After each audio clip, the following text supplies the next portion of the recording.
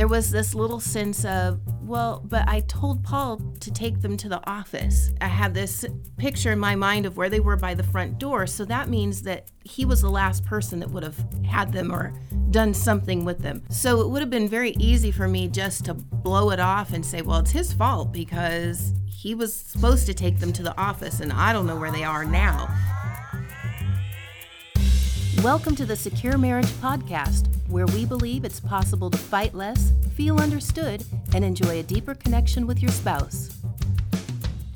We're your hosts, Paul and Shannon Elmore, and on today's episode, what to do when you think your spouse has forgotten something important. Yell at them. No, don't yell at them. Hold on. All right. You should accuse them. You should shame them. Shaming is a very good tactic as well. And blame them. And blame them. That's what I do. Yeah, that works pretty good. So this comes out of an actual situation for us. A few weeks ago, we did a secure marriage workshop. Yep. And we were getting prepped for it, and we put together workbooks for the couples that show up. And when we very first started, we created really nice color covers to put with our workbooks. We ordered them from a company, and we had a box at home with all of those in it. In the last 250 covers. Yes. I mean, we got a lot of covers. Yes, exactly. So we were putting our workbooks together and got them done, and we were ready to put the covers on, and couldn't find the box of covers anywhere. Nope, they're gone. I looked in the attic, Paul looked in the garage, I opened all the boxes, he dug in places that we haven't dug in, well, since we moved into the house, however many years ago. 2 or 3 trips to my office, thinking they're at my office somewhere buried. Then we did some cleaning, and we had 2 kids move out of the house, and after that point, I don't know where it went at all. I don't know where it went either. They are gone. We expected the covers to show up, the next day after we did the workshop. Since then, they have never shown up. They are just gone. We expect that they're at Goodwill somewhere and someone got a box of 250 covers that say 6 secrets of every secure marriage on it. And maybe they wallpapered their wall with it or something. Who knows? Who knows what happened to them. But the process of working through this issue between Shannon and I had the potential of being a powder keg between the two of us and blowing up at each other, because there were lots of feelings and lots of behaviors that came out of those feelings because these covers were lost. So what were your feelings once we realized we can't find these covers and we've looked for 3 days and the workshop's now tomorrow night? Well, I had a few different feelings. One of them was feeling like, oh man, here's just another time that I'm going to get blamed for forgetting something, because I have a hard time remembering things for various different reasons, but I have a tendency to lose my keys quite often, which when other things disappear, it's real easy to go, oh, well, here's just another time that Shannon's lost something or forgotten where she's put it or something. Her cell phone goes missing quite frequently. Yeah, that's kind of the same thing as my keys. I might need a tile for my cell phone as well. Anyway, the other thing that we should sponsor this episode by Tile. No kidding, huh? We should talk to them about sponsorship. Go ahead. The other thing that I was feeling was there was this little sense of, well, but I told Paul to take them to the office. I had this picture in my mind of where they were by the front door, so that means that he was the last person that would have had them or done something with them. So it would have been very easy for me just to blow it off and say, well, it's his fault because he was supposed to take them to the office and I don't know where they are now. But I really just felt guilty or bad, like I had done something wrong. I think that was more prominent than even wanting to blame you for it. But yeah. And my feelings once you told me that these covers are missing was frustration, because I put a lot of energy and effort into designing these covers, to getting them printed, to spending the money on the covers, because I want the workbooks that we put out for the couples that we work with. I want it to look professional. I want them to feel like they're getting a good product. And now when these color covers are missing, I'm afraid that we aren't going to look as good. More specifically, I'm not going to look as good. Kind of the self-interest. I don't want to do something to embarrass myself. And so I can feel myself getting frustrated because there becomes the belief that Shannon has done something. She's lost the covers. She misplaced them. And now it's going to make me look bad.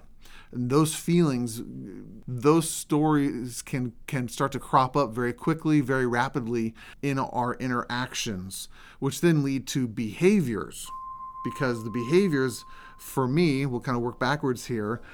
When I am feeling threatened, like I'm not going to look as good, my behavior in the past has been to blame, has been to kind of push, has been to almost interrogate. Now, where did you put them? Why can't you remember where you put them? Yeah. It's not that hard of a thing to do to remember where you put the box of covers or your keys or your phone. Why don't you put your phone on the little table next to the bed where people are supposed to put their phones? And I actually come down on her. I actually talk down to her like she's less capable or less competent, which is not fair for me to do. It's inappropriate for me to do because it's not accurate. My wife isn't less of a human being because she lost her keys or because she lost the phone or because she's misplaced the covers. If she even misplaced the covers, I could have. Now for you, your behaviors when you're feeling guilty and sad or scared of my reaction, what was your behaviors? I cried, for one thing. I spent a lot of time looking and looking and looking, but I think I went into kind of a shame mode. Like, even though Paul didn't necessarily come down on me like he used to in the past, I think I still carry that. So my responses were out of those fears of past behaviors towards me. And so I think instead of wanting to blame him so much and say, well, where did you put them? How come I'm being blamed for it? I really kind of internally was struggling in turmoil about, oh, well, this must be my fault. So that's the feelings and the behaviors that were present. How did we get through it? Well, at some point we were sitting on the couch and I was just telling Paul how sad I was and just how horrible I felt about it. And I asked him, what are we going to do? And he said the greatest thing ever. And at first it caught me off guard. I wasn't quite sure, but he said, we waste nothing. And I was like, well, that's not exactly at all what I was thinking. I thought he was going to tell me, yeah, it's your fault, blah, blah, blah, all those things. But he didn't. He said, we waste nothing. And I looked at him. He said, we can use this as a story. How appropriate of a story is this to come into a marriage conference and say, we could have had this great big huge blow up and we didn't.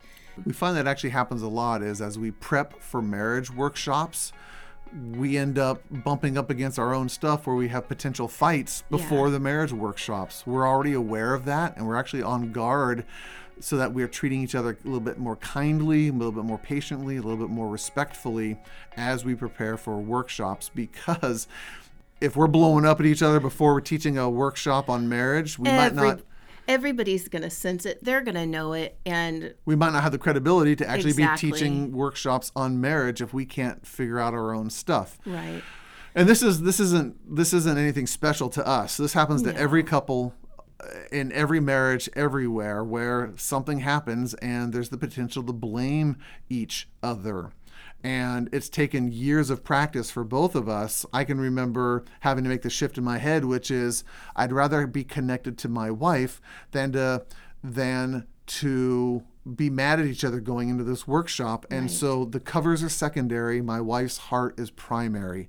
Her experience. I want her to know we are okay, and that because we lost, $100 worth of covers is okay. She's more important than the covers.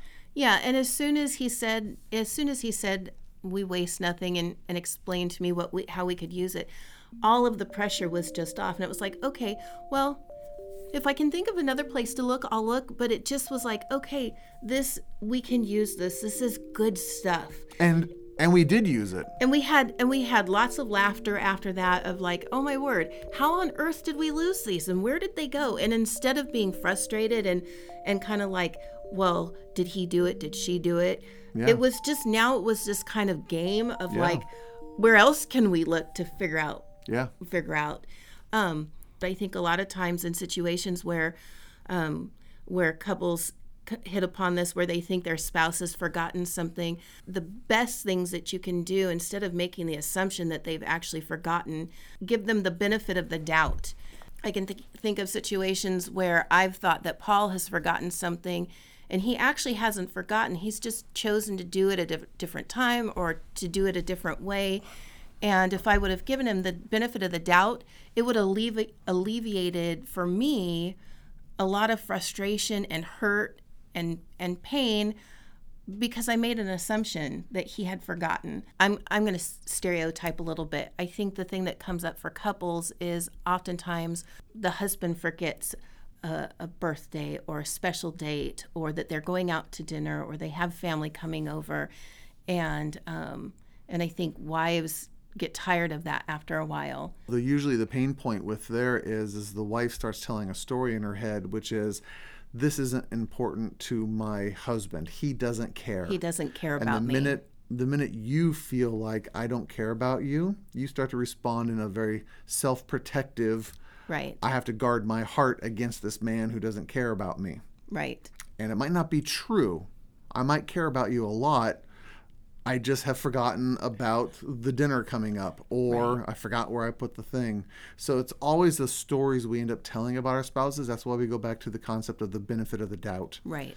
If you can give me the benefit of the doubt, which is, yeah, he forgot the meal, I can share with him my feelings, but I'm not going to accuse him of having bad character or bad motivation. Exactly. If this scenario sounds very familiar to you, where someone's forgotten something between you and your spouse, and you're constantly kind of having these arguments over and over and over again, we had to practice some of the 6 secrets of a secure marriage to get through this. We had to remain open with each other rather than defensive, closed off, shut down. We both had to take responsibility in this. That's a huge one right there. Instead of trying to put responsibility on my wife, right, or my wife trying to put responsibility on me, we both took personal responsibility, which is, do I remember moving it anywhere? Right. I remember seeing it here last. And then she believed me when I said, this is as far as I can remember on that. And when she says, this is as far as I can remember on it, I had to trust her. Right. But she took responsibility in that, and I took responsibility in it, and they're still missing. Right. There had to be empathy. Empathy was listening to each other's feelings and then making a decision, which is, my wife's heart is more important than $100 worth of covers that are now missing. That empathy piece is probably going to be huge in all of this. And me understanding that Paul is not mad at me. He's worried about how he's going to be looked and seen and perceived because we don't have these nice covers. Yep.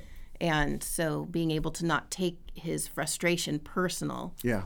It's self-protective in that time frame. So those are just 3 of the elements that we use from the 6 Secrets of Every Secure Marriage workshop that we do. Yeah. But they play out on a day-to-day basis every day in little things and big things. If you are wanting to get these skills so that you don't have to have a big blow up every time you forget something or your spouse forgets something, you can check out securemarriage.com, and there are online courses and free videos and resources that will teach you what these 6 secrets look like and how to apply it to your relationship. Anyway, if we find the covers someday, we'll let you know. Or if you happen to be in Portland and you go to a Goodwill and you see a box of covers that say 6 Secrets of Every Secure Marriage, let us know. We'd like our covers back. In the meantime, thanks for listening to this episode, and we hope you have a good day.